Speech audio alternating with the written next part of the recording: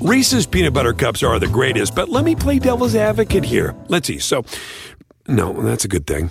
That's definitely not a problem. Reese's, you did it. You stumped this charming devil.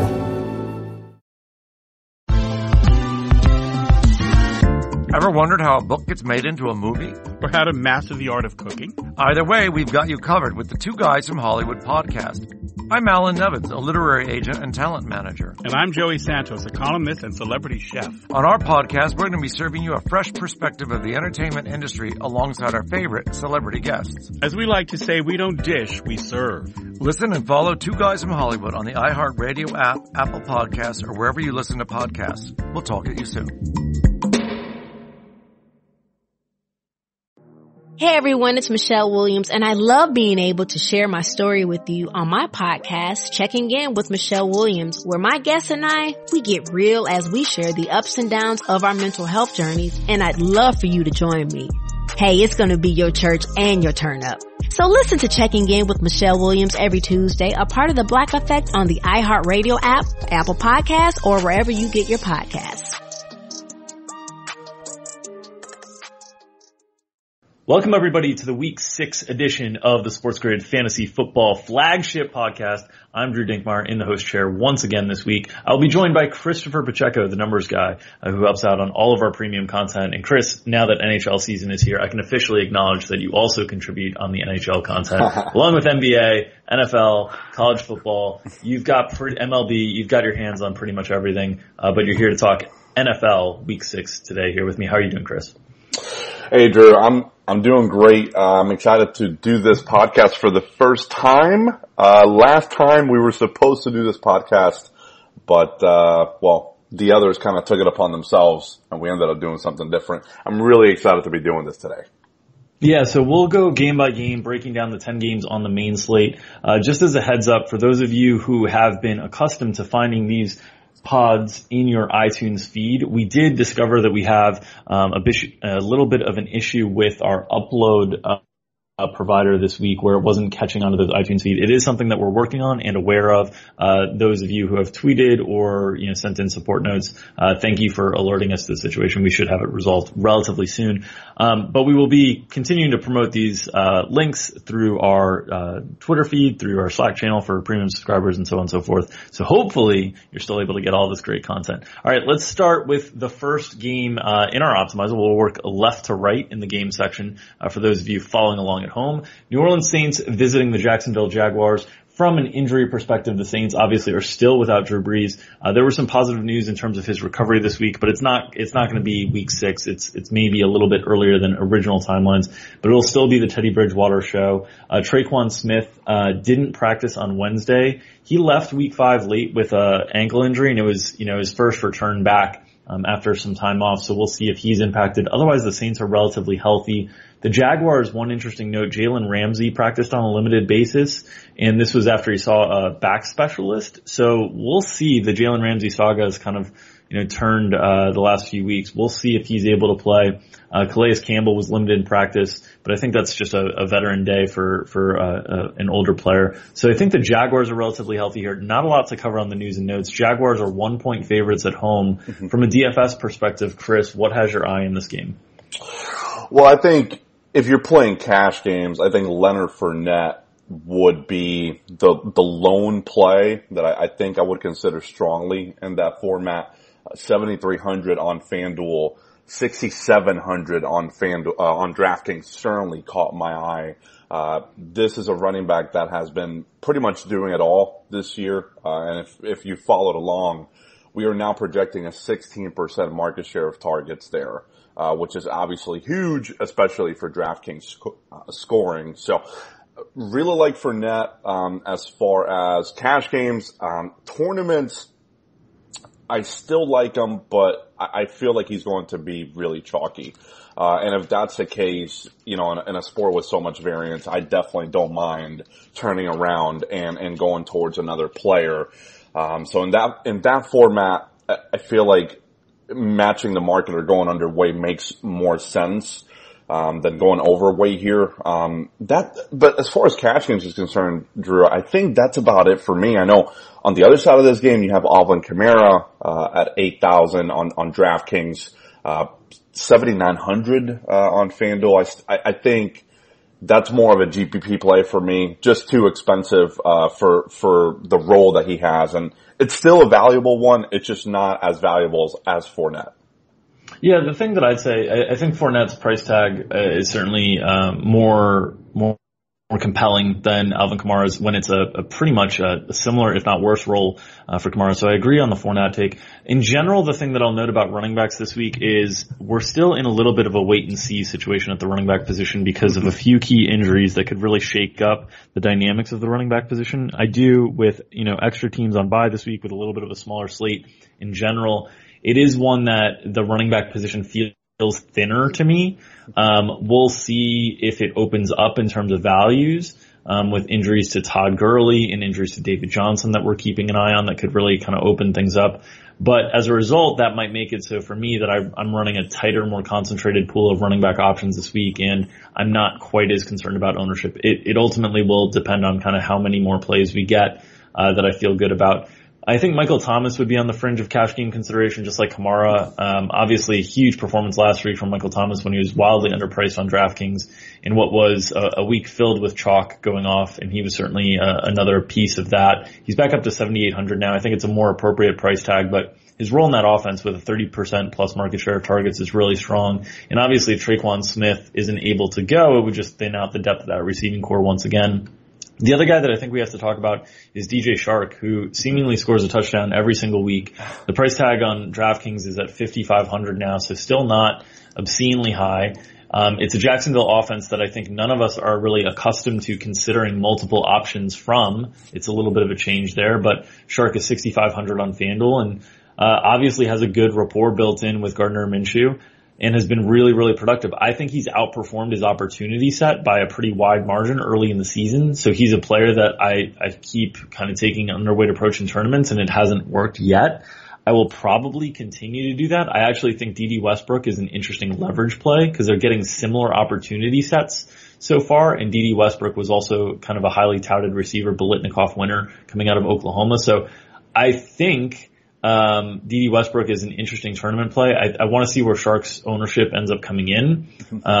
But I think those guys are certainly in play as well. We should also note, one injury that I didn't note because it wasn't a practice related injury because he was put on IR, but the Jaguars did lose James O'Shaughnessy, who'd been playing, and capturing a pretty big market share of opportunities. Look for Jeff Swaim to get an opportunity now. I don't think I'll be playing much Jeff Swaim, but there is a little bit more of an opportunity there for a really cheap tight end option. Let's move it to the second game we're going to discuss here, the Eagles at the Vikings. The Eagles are 3.5 point underdogs going into Minnesota here. In terms of injury news and notes, from an offensive perspective, the Eagles are still expected to be without Deshaun Jackson. It seems like this injury is just lingering, this abdomen situation that he's dealing with, and now they're hoping for week 7, but it seems like every week they're hoping for one more week out. So no good news there in terms of Deshaun Jackson. We'll still have that Alshon Jeffrey, Nelson Aguilar, with rotating in with Mac Hollins, and a lot more 2 tight end sets like we saw last week would be my guess, with Dallas Goedert and Zach Ertz picking up targets as well. On the Vikings side, there's nothing really offensively to be too concerned about. Obviously we had all the Steph Diggs drama last week, none this week early to report in terms of practice news. So I think the Vikings are pretty much set as is. Chris, from a DFS perspective, this game has, one of these low mid 40s totals, 2 pretty good defensive units. How are you attacking this game? Well, I think the main play that I feel very confident in saying that I like is Dalvin Cook. Certainly priced up now, but like Fournette, has the complete control of the offense. On the season thus far, a 21% market share of targets. In our projections, we scaled that back, but it's still at 18.6%, which is just massive, for a running back. As you mentioned, Drew, we're still awaiting to see how these injuries shake out at the running back position. So I'm not claiming anyone to be a must or anything like that, but Dalvin Cook is certainly, in my radar, across all formats. this week. As far as receiving is concerned here, I think Adam Thielen, who finally returned to relevance last week with the Vikings throwing the ball more, is probably the lone guy I feel really confident about.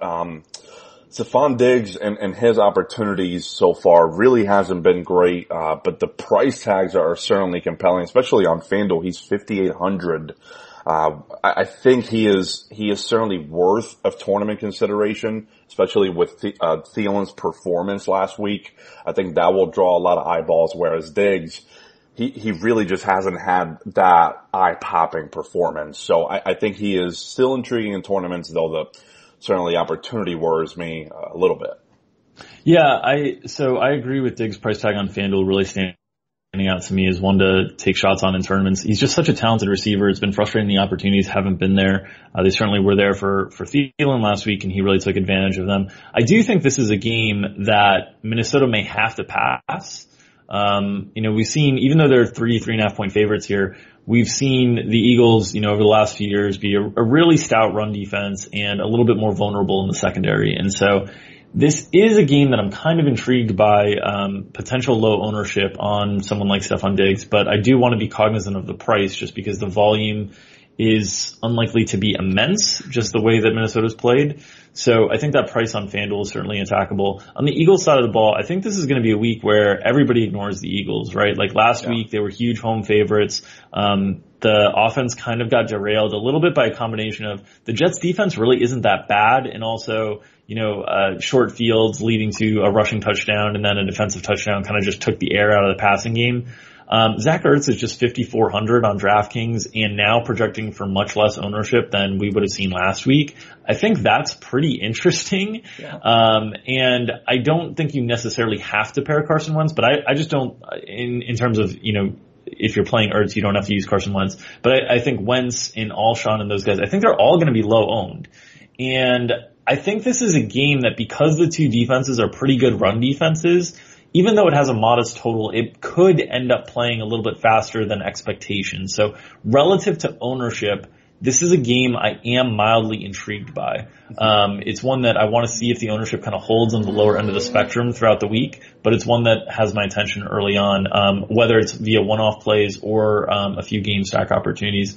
The next game pits two of the worst teams in the NFL as Washington travels to Miami. Washington is a 3.5 point road favorite. Jordan Reed's still not practicing for Washington. Neither is Donald Penn, their left tackle. Case Keenum did practice fully. It sounds like he's going to be the starting quarterback this week with Colt McCoy back to the bench. Obviously, there's a coaching change here with Washington, a coaching change that they've talked about wanting to run the ball more, which is just awful.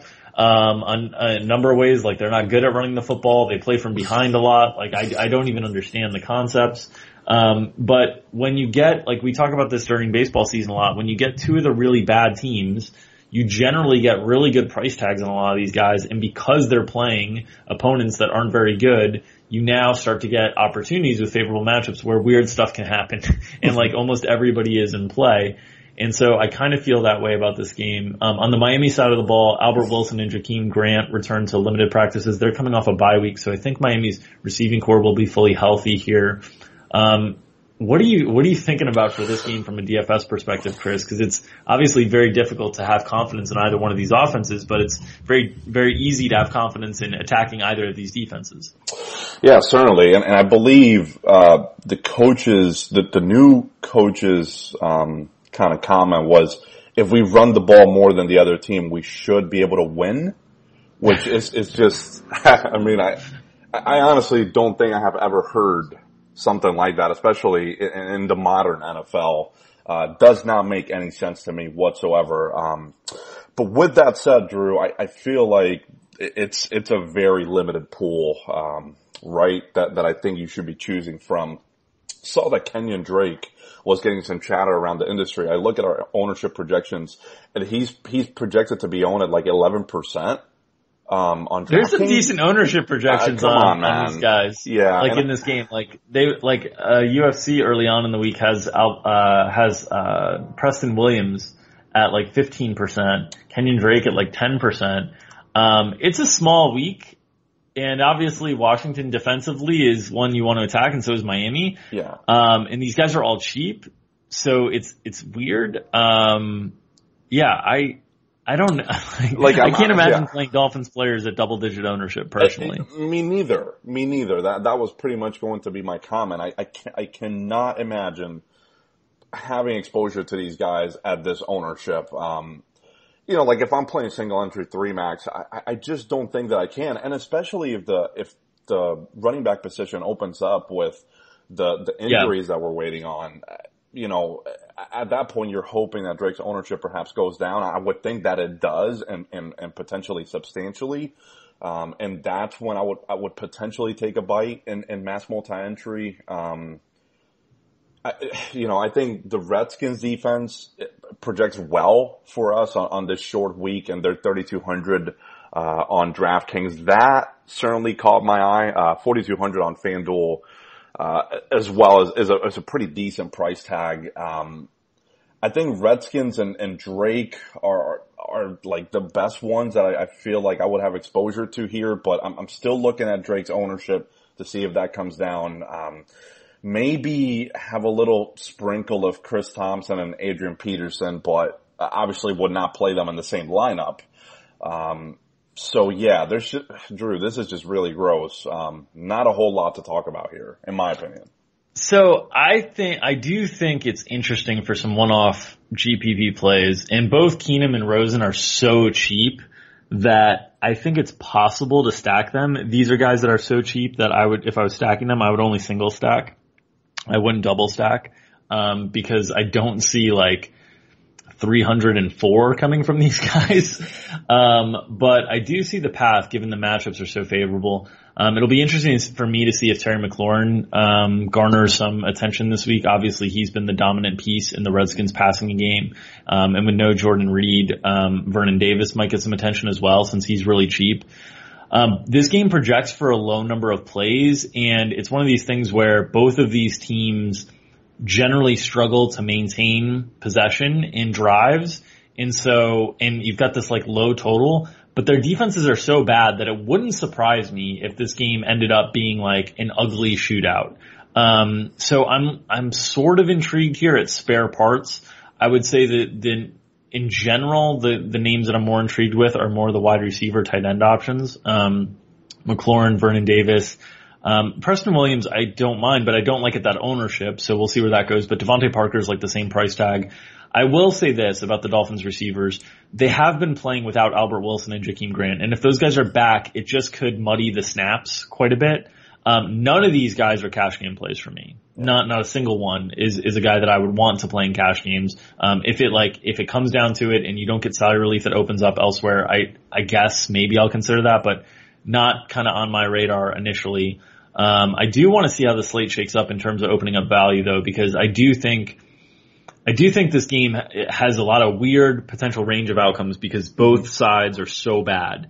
And so, I will probably have pieces of this game independently in a lot of different ways in GPPs just because it's an unknown game. The key for me will be in unknown situations. The key is always focusing on what you do know, and you can usually project ownership a little bit better, than actual like player projections. So if there's low ownership, in cheap price tags on like a play in this game, like a Devontae Parker or something, I might be interested there. Let's move to Seattle, Cleveland. Seattle, road favorite here is Cleveland has just looked nothing like what expectations were for this team coming into the season. In terms of the injury news and notes, Cleveland is about as healthy as they've been all year. Odell Beckham was a full participant on Wednesday. Denzel Ward and Greedy Williams, were limited, and it's possible that Cleveland might have an entirely healthy roster going into this matchup. So that's good news on the Cleveland side. For Seattle, Dwayne Brown and DJ Fluker were sidelined for practice on Wednesday. It's early in the week, and offensive linemen often will get rest days when they're dealing with stuff. Same with Pocic, the guard. So they have some offensive line issues to concern themselves with. But no big skill position player injuries here. I think for the most part, these two teams are pretty healthy. Chris, what stands out in this game for you with Seattle and Cleveland? Well, I think on the Seattle side of of the equation. I really like Russell Wilson in GPPs. I like Tyler Lockett. I really like that combination. I think, Will Dissly is someone that certainly has caught our attention this season, but if I had to choose between one of them, I think Lockett would be my guy at single-digit ownership, a mid-tier price tag that should just have folks not looking at that play too much. So those guys certainly have my eyes in GPPs. I don't think that I would play either one in cash games, especially over on DraftKings. On FanDuel, Russ is priced up too. Not seeing much of a discount on Tyler Lockett either, though I do like the price tag over there at $6,300. So those guys are going to be in the mix for me for sure. Looking at the running back position on the Cleveland side, Nick Chubb at $7,300 on DraftKings is someone that I will have exposure to in tournaments on both sides. Really, he's $7,800 on FanDuel, not too bad of a price tag. The game script is because Cleveland is projected to be a dog, it doesn't look too favorable, but it's only 2 points. So I feel like it shouldn't impact Chubb too heavily. So he will be on my player pool as well.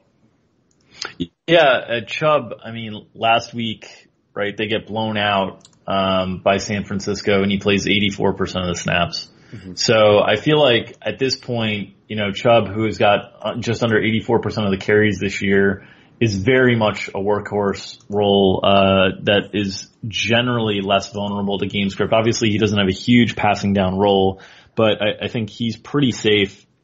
And we've seen Seattle struggle with opposing running backs this year, even when their defenses played well. They played well at Arizona. David Johnson had 150 total yards in that game, a lot through the air. Todd Gurley had a couple touchdowns on that incredible Thursday night game last week.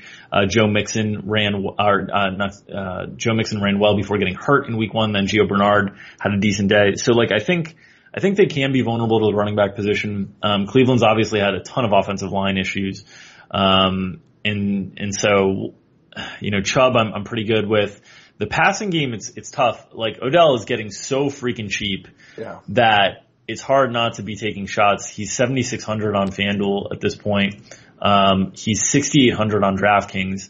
And so it's going to be hard to get away from this game for me.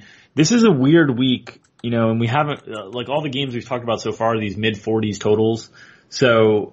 But we'll get to a few games that really stand out. And after chalk hitting so hard last week, I feel like everybody's going to flock back to it again. And it's, as a more contrarian player in GPPs in NFL, which I am, this is a slate that worries me a bit, but there are a few games in the Seattle Cleveland where the price tags are good enough on the key components that I can build in some correlation in my lineups. And so, Baker's starting to get really cheap too. I could see stacks that are, Baker, Odell, Chubb type situations, and bring back with Lockett, because if Cleveland plays really well offensively, then you speed up Seattle, and then you get shootouts. The concern is if Cleveland does not play well offensively, then Seattle just sits on the ball and takes the air out of the ball, and the game slows down substantially. So it is a game that is very dependent on how Cleveland plays. If you think they're going to play well, I think there are really good stack opportunities. I think at the very least you can do key boost stuff and correlate guys like Lockett and Chubb in GPP lineups that make a lot of sense. Let's move over to the game that I think will be the featured game on the slate. Houston travels to Kansas City. This one is interesting to me because, Houston's only a 4 to 5 point underdog on the road in Kansas City, which suggests that on a neutral field, they're 1 to 2 point underdogs to Kansas City. Feels to me a little bit like an overreaction to Kansas City playing very poorly against Indianapolis in a game where they were down a lot of skill position players and had some offensive line injuries during the game. The Texans, from an injury perspective, they gave DeAndre Hopkins a rest day on Wednesday. Kenny Stills was limited on Wednesday. He was limited all week last week and then didn't play, so I think we need to keep an eye on that. For Kansas City, their offensive line is a mess. Eric Fisher missed practice yet again. Andrew Wiley was sidelined with an ankle injury that he missed week 5 against the Colts. Sammy Watkins missed practice due to a hamstring. Tyreek Hill limited in practice. He was limited all week last week. Basically, he needs to be cleared to take contact. It's unclear if that'll happen this week yet, so we're still waiting on that. Patrick Mahomes was listed on the injury report with an ankle issue, but got a full practice in. This game has the biggest total of the week, as you'd expect, after Atlanta went nuts last week, and any game with Kansas City always brings an high implied total. I think there are a ton of plays in this game. I think you could pretty much roll through the cash game options quickly and say like Mahomes and Hopkins, Deshaun Watson. Those guys are all good cash game options. We'll see who's healthy on the Kansas City receiver side, right. But depending on the health situations there could be cash game options. I think if Sammy Watkins is healthy and good to go, even though he's priced well, you cannot consider him a cash game option after what we saw last week. So I think he would be tournament only. But I think the big thing is like, how do you handle this game in tournaments? Because last week we saw, just chalk going off left and right. Will Fuller, the leader of that, scoring almost 60 DraftKings points or whatever it was at 4,500. This game is going to have a ton of ownership on it. What are your thoughts on how to attack it in GPPs? Well, it feels tough, Drew, off the get-go, because Hopkins projects for nearly 20% ownership. Fuller projects to be right around 10. We have him right now at 9. And Fuller, by the way, is dependent on that Kenny Stills situation, right? In order for him to kind of acquire a bit more market share. So I guess we'll definitely keep an eye out on that. But on the moment, like, it's hard for me to get excited for a 6K Will Fuller coming off an insane performance last week. So my guess is I will not like to have a ton of him this week. Last week I actually had none in 3 max, Drew, which pretty much took me out of contention for I mean it's one of those things where look, like a 25% owned Will Fuller, a guy who he can put up, I guess, I normally would have said like 30, but I guess we can say 50 now. He can put up 50, I guess. But a lot of times he'll also put up like single digits, and wide receiver is a very volatile position. And obviously it was a very good matchup in terms of the game environment. I still, in terms of what Will Fuller does well, Atlanta typically doesn't allow a lot of stuff over the top. They allow a lot more intermediate routes. So I was surprised that Will Fuller was the guy who's commanding so much of the market share. That being said, I think those types of guys in general, you want to play them when they're lower owned. And, this week he will be a little bit lower owned. I don't mind him. I like him more on FanDuel than I do on DraftKings because I think 6,600 on FanDuel is a little bit easier to swallow. I will say this. I don't think he's as impacted by the Kenny Stills news. The thing that has held true for Houston the last few weeks is they've been playing a little bit more 2 tight end sets. And so it's been a lot of Hopkins and Fuller on the field. And even last week without Kenny Stills, Kike Kute only played 44% of the snaps, whereas Darren Fells played almost 80% and Jordan Akins played over 65%. So they're playing a lot more 2 tight end stuff, giving Deshaun Watson a little bit more protection and just allowing DeAndre Hopkins and Will Fuller to basically operate as the primary 2 guys. So I think those guys are fine. I think Kansas City, obviously, Kelsey's going to be a popular target because he always is at the tight end position. There's a lot of these narratives about Mahomes versus man versus zone coverage this week. I think all of that is like small sample size stuff, and I don't really care for it much. I think Mahomes is a fine play in cash games if you can afford them. I think in tournaments, I really want to see what shakes out on the receiving core before I'm confident in how to stack him. And so obviously like DeMarcus Robinson and Mecole Hardman are a little bit more affordable. And we'd have to see where ownership goes if Sammy is ruled out, or if Tyreek's back. That's a different thing. If Tyreek's back and Sammy's back, then all the ways to stack him get really expensive, and I'll probably be less likely to do it. So there's a lot waiting here. I'm sure we'll tackle it a ton in our Saturday premium podcast for subscribers. But in general, my suggestion would be, and this is the way that I play. I played a decent bit of Watson, Fuller type stacks last week brought back with an Atlanta piece and whatnot. Yeah. But what I did was I made sure that my lineups overall had projected ownership that was 120% or less. And so what that prevented me from doing on a chalk bomb week is have like McCaffrey and Fuller and Michael Thomas in the same lineup together, which you need because all those guys were projected for pretty big ownership with Watson. And so I just couldn't get those types of lineups. I will still build that way this week. So I will be doing all my normal groups and boosting, and I will have the ability to have ownership on these stacks, but it will be cognizant of using pieces that have lower ownership numbers as those secondary pieces. And I think that's the way you should be playing these games. I think especially after a week where the chalk went nuts, people are going to be more excited about firing it because look, when you get stuff wrong in DFS and it's the stuff that everyone else gets right, there is no more stupid feeling than you have. So like when you're a contrarian player and the chalk is going nuts, you feel so dumb. Yeah. And like when you're a contrarian and you get it wrong, you don't feel dumb, but if the chalk is doing really well, you do. And so I think there'll be even a little bit more carryover ownership this week than normal on this game because it does stand out from a total perspective and chalk just went nuts last week. Yeah, so you had asked me previously, like, how I would attack this game from a tournament perspective, and so I mentioned it was difficult because it seemed like there's a lot of chalk pieces in this game. But you hit on the Kansas City receiving situation, obviously outside of Travis Kelce, who should be popular, even though he hasn't had like a really standout week just yet from a production perspective. We all know that it is coming. But the uncertainty on the receiving side in Kansas City for the wide receivers is how I would want to attack it, especially once we start to get some news in here, because Robinson and Hardman are right now just too expensive for their projections.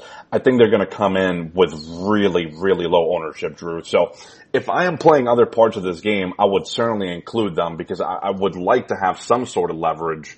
And I feel like those are probably the better leverage pieces, at least from the Kansas City side and potentially the entire game, given how chalky the Houston side will be as well. Yeah, the other point I'd note is that if Watkins and Hill both miss, Byron Pringle is going to be really highly owned. Right. He played 77% of snaps last week. He's 4,500 on FanDuel. He's 3,500 on DraftKings. Like, he's going to be monster chalk, which will be one hell of a situation to have to deal with. Yeah. Like a guy we've seen play on the field like one regular season game, stupid cheap, in the best game environment on the slate, and pushing like I would guess like 15 to 20%, which at that point I would still probably play. But yeah, tricky spot, and one that we just need more information on the injury stuff to play out. All right, let's move to Cincinnati and Baltimore. Baltimore is a huge favorite here at home, like 11.5 points. From an injury perspective, still no A.J. Green, obviously no John Ross, he's on IR. Alex Erickson, who started last week, suffered a concussion in that game. He was limited in practice on Wednesday. I don't think it has a huge impact. I really don't think you're playing Bengals on this slate in general. Mm-hmm. From Baltimore's side, Mark Andrews and Marquise Brown missed practice on Wednesday, but that's kind of a normal practice thing. Obviously, Brown had a reoccurrence of an ankle injury last week. That's something we need to pay attention to. I think most of the plays are on the Baltimore side of the equation in this game, Chris, but what do you think? Yeah, so you mentioned you're not going to be playing a lot of Bengals, which I agree. I think the one Bengal that I do have some interest in tournaments with confidence, it's Tyler Boyd. 14 targets last week in a game that they were trailing and ultimately were able to tie up, but lost in the very last few seconds of the entire game. But they don't get there without Tyler Boyd. And honestly, Drew, I do not see how they can keep this even semi-competitive if Boyd isn't having at least a good game.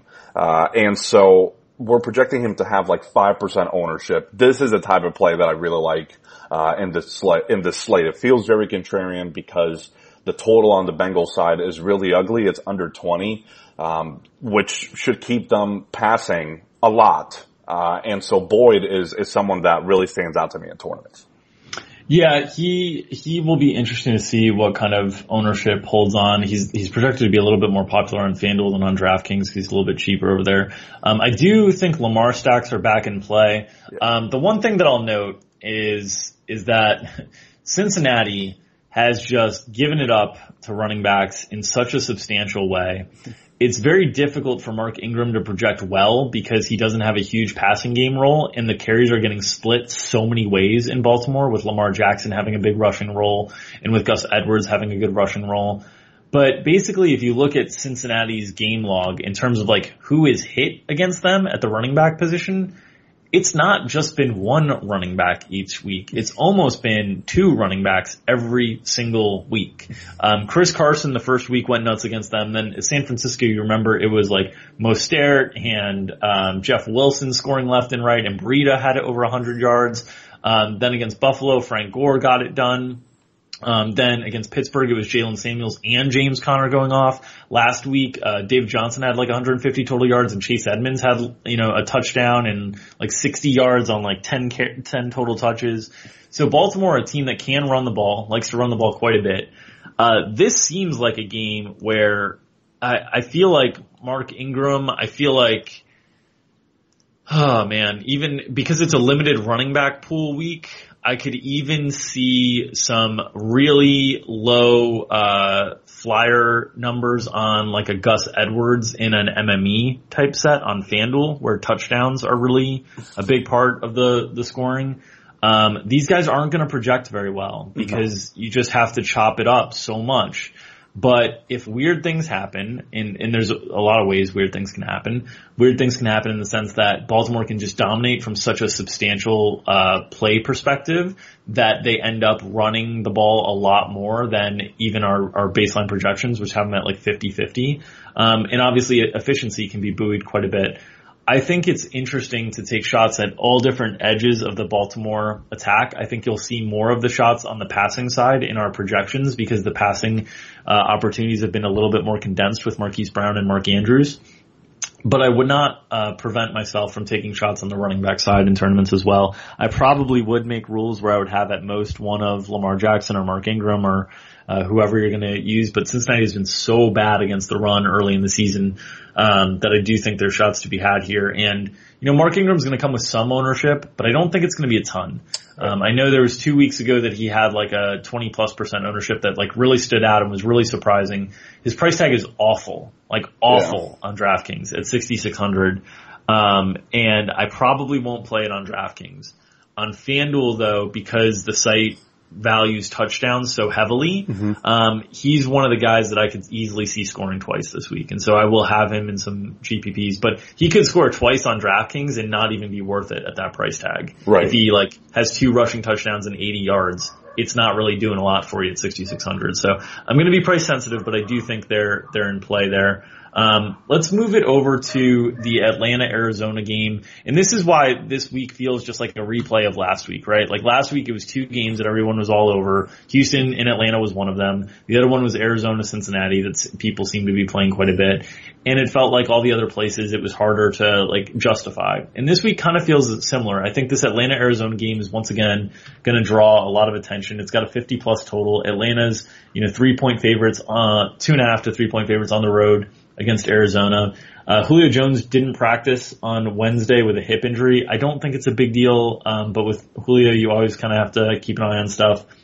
Usually he gets rest days on Wednesdays. Desmond Trufant sat as well. For the Cardinals, David Johnson is the big injury issue. He's got a back issue that they're trying to monitor, and they basically said, like, he probably won't practice a lot during the week, and then we'll see. Christian Kirk did return to a limited practice. It's earlier than the timetable we expected, so we're going to be hesitant to kind of bring him back into projections until we see some full practices or get an update on Friday. But those are the big news, the big injury situations around this game, and they primarily surround Arizona. Yeah, I think there is a good deal to like about this game, Drew. Obviously, as you mentioned, a game that DFSers will likely just circle and have lots of exposure to. But, early on, I'm seeing pretty friendly ownership, especially on the quarterback side. For Matt Ryan, we're projecting him for around 7%. Kyler Murray right around 8.5%. They're mostly on the affordable side. They have mid-tier price tags, really. So I think, this game could turn out chalky on some players, but I don't think it's going to be a chalk fest everywhere. Whereas that other game we spoke about earlier, between Houston and Kansas City, it does look like it will have, potentially even more chalk, than this one. So I think the quarterbacks are certainly in play. And when you look at just how the defenses have fared up, this season, Arizona ranked 27th in defensive DVOA against the pass. Atlanta ranked 30th. So, both of these passing offenses should have a lot of opportunities. And obviously, if you're playing the quarterbacks, which I think Kyler, you can usually play him as a one-off without a stack because of his rushing potential. But I don't think in this game you're doing that. I think you want to pair him up with some pass catchers. I think Larry Fitzgerald would easily be, the 1A here. If Chase Edmonds kind of emerges, that would obviously be ideal, but he would actually turn to be a pretty chalky piece, of this game. So we'll have to monitor that. There's just so much to like in this game on both sides, really. And as I mentioned, Drew, I think even though it has this high total, I don't think it's going to be as chalky as you might think, just looking at the ownership projections. So the thing that I'll note is if David Johnson sits, this game is going to get really chalky. So Chase Edmonds is going to be super owned, one of the highest owned players on the slate, and with good reason. He can catch passes. He's been efficient when he's gotten opportunities. He's 4,600 on DraftKings, which is a pretty affordable price tag. On FanDuel, he is hovering at 5,200. I mean, he would be one of the highest owned plays on the slate if David Johnson misses. So you've got that. If Christian Kirk misses, I think Larry Fitzgerald is gonna, you're gonna see that ownership number climb during the course of the week. He's 5,600 on FanDuel. He's just over 6K on DraftKings. He's had a really consistent opportunity set, and obviously if they were without David Johnson and Christian Kirk, there would just be a ton of opportunities to flood in the projections because you can't project Chase Edmonds to fill David Johnson's entire receiving role. Yeah. That would be too optimistic of a projection. On the Atlanta side, Austin Hooper is going to be mega owned because everybody's going to do the flowchart versus Arizona thing, and Hooper has also been one of the most productive tight ends early in the season.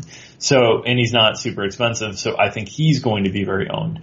I do think there will be pieces of this game that won't command ownership, like Calvin Ridley, Mohamed Sanu. I don't think are going to command a lot of ownership. I think the quarterbacks are going to be modestly owned. I don't think there's going to be a big way to play that one way or the other. But I think ultimately the ownership on this game stems largely on David Johnson's health. Yeah. If David Johnson is good enough to go, he'll command some ownership, but not nearly what Chase Edmonds would, just because of the price gap differences. So, in terms of how I will attack this game in GPPs, same way that I'll attack the Houston KC game. I'm going to set overall ownership caps on my lineups. It'll likely result in more exposure to Matt Ryan stacks with Sanu, and maybe Julio. We'll have to see how Julio's health progresses. His price tag is up there, so I think that'll keep the ownership relatively in check. And maybe a little bit less Hooper. Certainly if David Johnson sits and you start your lineups with Matt Ryan, Austin Hooper, Chase Edmonds, you're going to have to be cognizant of the other plays that you're using because I think those will be quite chalky. So again, another game that from an intrigue perspective, I feel pretty confident it'll be there, but we'll have to monitor the injury news, which is similar in this next game as well, as San Francisco travels to Los Angeles to take on the Rams. The Rams are 3.5 point favorites here. San Francisco was obviously super impressive on Monday night. They're a very difficult team from a DFS perspective because they use multiple running backs. They split snaps at the wide receiver position. So it's kind of hard even in great game environments, which this game has a 50 plus total. The big injury news on this situation to pay attention to, San Francisco is relatively healthy. They did lose their starting right tackle, Mike McGlinchey, who suffered a knee injury on Monday night. The Rams, Todd Gurley is the big situation here. He didn't practice due to a quad injury. We were so surprised that he had an even bigger or normal workload on a short week, given all the injury concerns that they've kind of expressed throughout the course of the year. with both their usage comments in training camp and how much they invested in the running back position by drafting Darrell Henderson, by signing or matching Malcolm Brown's offer sheet. Wideout Brandon Cooks was limited with a concussion that he suffered, but I think early week limited with a concussion is probably a good sign for his availability. Obviously, he has to go through the protocol, and that'll be a big deal because, obviously the Rams play relatively concentrated snaps at the wide receiver position, so guys like Cooper Kupp and Robert Woods would see more opportunities. Josh Reynolds would be on the field a little bit more. They also could go with more 2 tight end sets to combat that really strong defensive line from San Francisco. So you might see a little bit more Gerald Everett and Higbee if Cooks is unable to go, but good signs early. Again, this is a game that we're waiting on the injury situation because if Todd Gurley's out, Darrell Henderson and Malcolm Brown will become intriguing. They're both really, really cheap. It's not a great matchup because San Francisco's played very, very well defensively, but I think it certainly would shape the slate. If everybody's healthy in this game, this is the game that I see with a high total that I don't think is going to command a ton of ownership. It's interesting. Our early ownership projections have quite a bit on the Rams side, but the 49ers side, outside of Kittle, doesn't really have much at all. What are your thoughts on this game, Chris? Yeah, it's certainly tough on the San Francisco side, and it's pretty much because of what you mentioned. They split up the work so much at every position that you end up seeing that reflected on the projections as well. No one is really projecting that well on the San Francisco side on this game. So I would certainly. So if I'm playing single entry or 3 max, I'm pretty sure I'm not going to have any of the San Francisco side, because I think the player that projects the best is Jimmy Garoppolo at quarterback, and then George Kittle at tight end. So maybe George Kittle would be the one. So I shouldn't have said none. I think Kittle would be intriguing for sure in that format, given the price tag, $5,200, and the opportunity set and the skills here. Like I feel really confident about that, whereas the rest of the San Francisco side, I really don't feel that way. So it would be mostly taking shots and MME. On the Rams side, yeah, it comes down to health. We're going to have to see the availability on Todd Gurley and Brandon Cooks because it would pretty much change everything from an ownership angle. I was surprised to see Cooper Kupp being this potentially high owned. Like we have a 17% ownership projection right now on him. If Cooks is out, I mean, it's going to be even more popular, would be my guess. And he's priced mostly on the appropriate side. So I was a little bit surprised to see that, given how stout San Francisco's defense has been. I think Robert Woods would be intriguing as well, even if Brandon Cooks is healthy.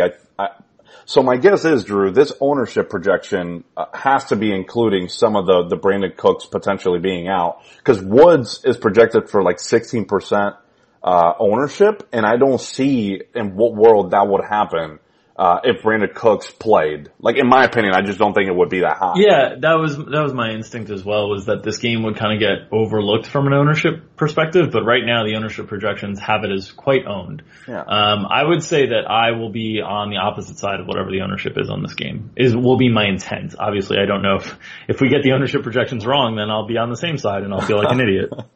But the way that I see this game is, I feel like San Francisco's defensive line can give the interior of the Rams offensive line some issues, and that's where the Rams have been vulnerable. And if you can really get that pressure up the middle, it disrupts their entire offense.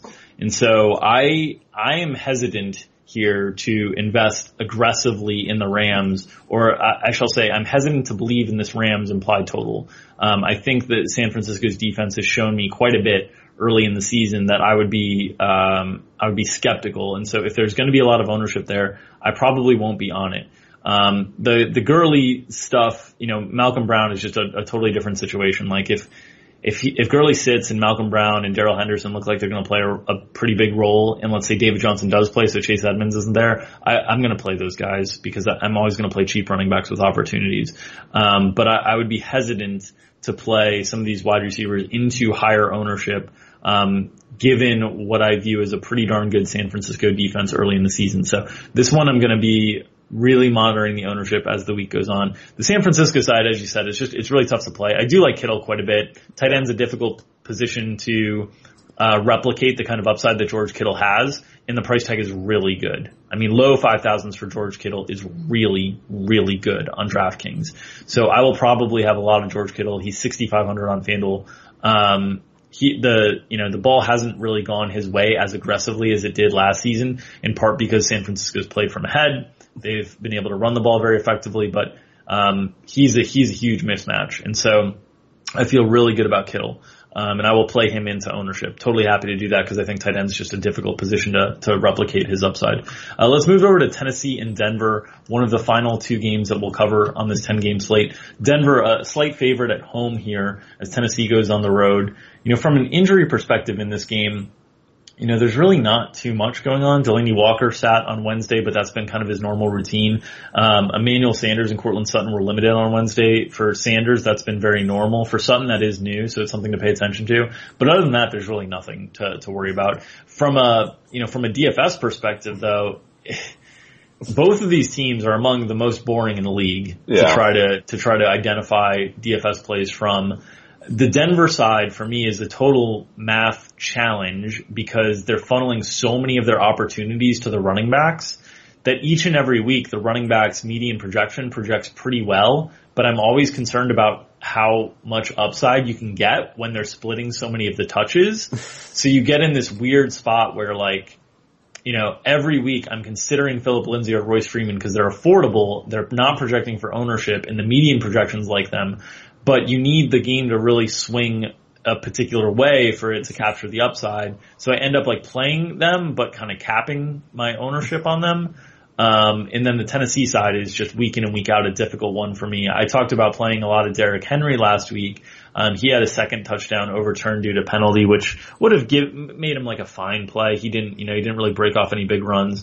But I will probably do the same on a week where there's not a ton of running back plays that I'm super excited about, and he projects for sub 5% ownership again.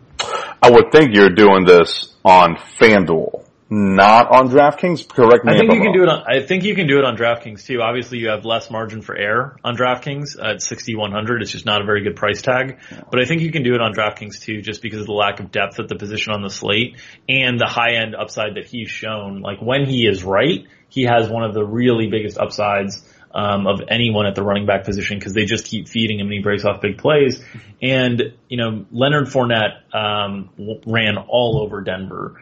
So I think that big body back, I don't know. I think it's, it's a 1-game sample, so I don't want to get too carried away, but I do see the upside, in Derrick Henry this week. And even though the price tag's not great on DraftKings, I would consider it there too. Yeah, I mean, he pretty much projects as a break-even play. So, I mean, the median projection is not terrible by any means. I guess I'm just a little bit worried about his just inability to catch a lot of passes. He's only got one out. There's only one way Derrick Henry hits. Right. The only way Derrick Henry hits is Tennessee plays well on the road. They control the ball, and he breaks off some big plays and he scores multiple times. That's the only way he hits. It's a limited range of outcomes.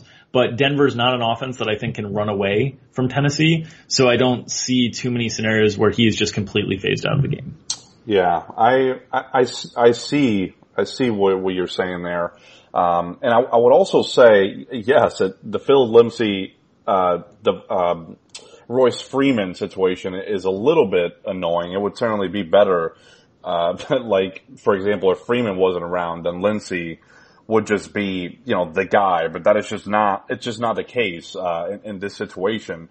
I would guess that if no other running back value kind of emerges on the slate, Drew, so, Todd Gurley plays, David Johnson plays, I think Lindsay is a guy that is priced at least reasonably, on the cheaper side of things. He's 5,300, on DraftKings. And would kind of have my attention simply because you mentioned it, running back is kind of limited this week. And on the cheap side, there's just not a lot of guys that you feel great about. So at this point, I'm kind of hoping that at least we get one of those injury news, on the running back situation to kind of, open the position up. a little bit more. And in that case, I don't think you're considering Lindsey too strongly. But at this point, he's projecting as a near +3 value. And he does have my attention because of those things. Yeah. And I think, so for example, I think Phillip Lindsay is a better play than Kenyon Drake. And I think there's similarities to the two, but Kenyon Drake is right now projecting for like 3 times the ownership for like $900 less. And so I think Lindsay is a better play. So I will have some Lindsay most likely. I will even have some Freeman. I would not play them together, obviously, but I think they're cheap enough that on this slate, if the values don't open up, you should be considering them. The last game on the slate is Dallas traveling to the Jets. Dallas is about a touchdown favorite here. Some injury issues for Dallas. Tyron Smith didn't practice. Leighton Vander Esch didn't practice. Lyle Collins didn't practice on Wednesday. Amari Cooper was limited. We'll see. It's Wednesday. I'm not super concerned about any of those injuries. The big news for the Jets was that Sam Darnold was back. So I think he's been cleared medically. He's not at risk of death, which was his big concern, playing last week. So, he'll be back out there. Demaryius Thomas was limited, and Robbie Anderson was full. I think the Jets will be relatively healthy here. The Jets this is a tricky one because they've been so bad offensively, but they've been very concentrated offensively. Le'Veon Bell has like a target share that's among the highest of all the running backs. He's really cheap. He's not going to be owned. Our projections really like him because if you give him all this work that he's had, it's hard for the math to look like, oh, he's not a good play. Yes, he's probably not going to be efficient. I don't know. I shouldn't even say this, but I had a dream last night that Le'Veon Bell on the first drive of the game had 5 catches and 5 rushes for 50 total yards, and it was like the first drive of the game. He was basically like halfway to projection. So that's what you dream about. If you believe that I'm a visionary, he's a great GPP play. If you think I'm a tout hack that is now incorporating tarot cards and palm reading into my methods, then fade away. But it looks like he's going to be relatively low owned. He does have a pretty good receiving floor built in. I think on DraftKings he's pretty interesting. Obviously on FanDuel the scoring is just a different scenario altogether. But he is pretty affordable there at sub 7,000. So yeah, I kind of think Le'Veon Bell is a pretty good play. I really like Le'Veon Bell as well. So how about we do this, Drew? Scratch the dream. Okay? Yeah. Let's just scratch the dream altogether. Yeah.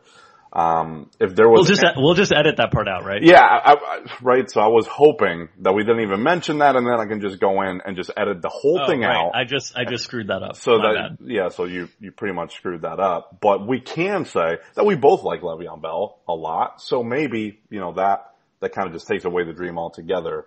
I really like Le'Veon. I'm a little bit surprised that his ownership projection is this low for a back that has such a heavy influence on the passing game as well. We're pretty much projecting a 21% market share of targets there. Bell is just not a back that is heavily impacted by game script. Like, regardless of what happens out there, he's going to be on the field. He's going to be getting you the ball a lot. And so with that opportunity set and the price tag and quite frankly a matchup that looks pretty good on paper, Aaron Jones just absolutely destroyed this Dallas front last week, went off for 4 touchdowns. Right now the Dallas defense on the rushing side is ranked 20th in DVOA. So it's a pretty good matchup on that front. Yes, it's not a great game script for running the ball, but again, if that fails, Le'Veon Bell is always going to be a factor on the passing game. So I really like the ownership projection. I love the projection on the whole for Bell, and I would think he's going to be one of the guys that I have the most relative to the ownership projection, right? Like I feel like I would easily double that projection just by letting things run in my own sets. So I feel really confident about that one. Getting away from Le'Veon in this game and just kind of touting some other pieces. Michael Gallup is certainly interesting, Drew. I know The Cowboys are projected to play from ahead. So, that's not too great. But the run pass ratio on them right now, it's like 57 pass, 43 run. So that's not bad. And Gallup is priced in this weird way where he's not terribly priced, but the price tag isn't great either. He's at 5,600 on DraftKings. And this guy really has emerged as a threat for the Cowboys. Like in that game that he missed, you can tell they really needed that, outlet. So with him back and him being productive last week, I feel really good about that one as a GPP play as well. Yeah, no better way to end this podcast by talking about dream visions and touting a running back on an offense that scored 2 touchdowns through the first 5 weeks of the season. I feel really good about that, Chris. I feel like, we were doing really well, and then all of a sudden things kind of got off the rails towards the end here. It's obviously concerning with the Jets' offensive struggles on the whole, but I think it is a good opportunity set for Le'Veon. And even in all this disaster the last 3 weeks, with the Jets playing from way behind, he's played 88%, 100%, and 89% of the snaps. So really big workloads there. On the Dallas side, certainly Gallup and Cooper, I think, are interesting. Dak's relatively affordable. I think it's a decent bounce back spot for Dak. Probably not a game stack situation for me that I'm not super excited about. But I think you can, do some like key boost correlation stuff around Bell and some of the Cowboys receiving options, certainly. Before we finish, Drew, sorry for interrupting, but I did want to mention Jamison Crowder as well. I didn't want to leave him off, cause he's not expensive at all. He's just 4K on DraftKings. No, and when Sam Darnold was the quarterback before, we just saw him peppering Jamison Crowder with targets. So I think Crowder is one of the more solid sources of salary relief, and Robbie Anderson's really cheap too. I mean, the Jets as a whole are super cheap, so I think there's lots of different ways you can play them this week, even if you're not interested in stacking their offense because you don't think it has enough offensive upside, which is kind of where I am. But that'll do it for this week's edition of the Sports Grid Fantasy Football Podcast, the flagship edition, the game-by-game main slate breakdown. We will be back on Friday with Davis Maddock, hosting some Against the Spread picks. If you enjoy this podcast and want to keep it available to you during the course of the NFL season for free, please subscribe, rate, and review. All of those things make a big difference in terms of getting our numbers up in the algorithms for all these different podcast sites and making sure that we expand our audience. If you want to join us for the rest of the NFL season or with NBA season coming up, there's some great deals going on around the Elite packages. You can use the promo code LAUNCH to get yourself 10% off and become a Daily Roto subscriber. Thanks, everyone, for tuning in, and best of luck in Week 6. Ever wondered how a book gets made into a movie? Or how to master the art of cooking? Either way, we've got you covered with the Two Guys from Hollywood podcast. I'm Alan Nevins, a literary agent and talent manager. And I'm Joey Santos, a columnist and celebrity chef. On our podcast, we're going to be serving you a fresh perspective of the entertainment industry alongside our favorite celebrity guests. As we like to say, we don't dish, we serve. Listen and follow Two Guys from Hollywood on the iHeartRadio app, Apple Podcasts, or wherever you listen to podcasts. We'll talk at you soon.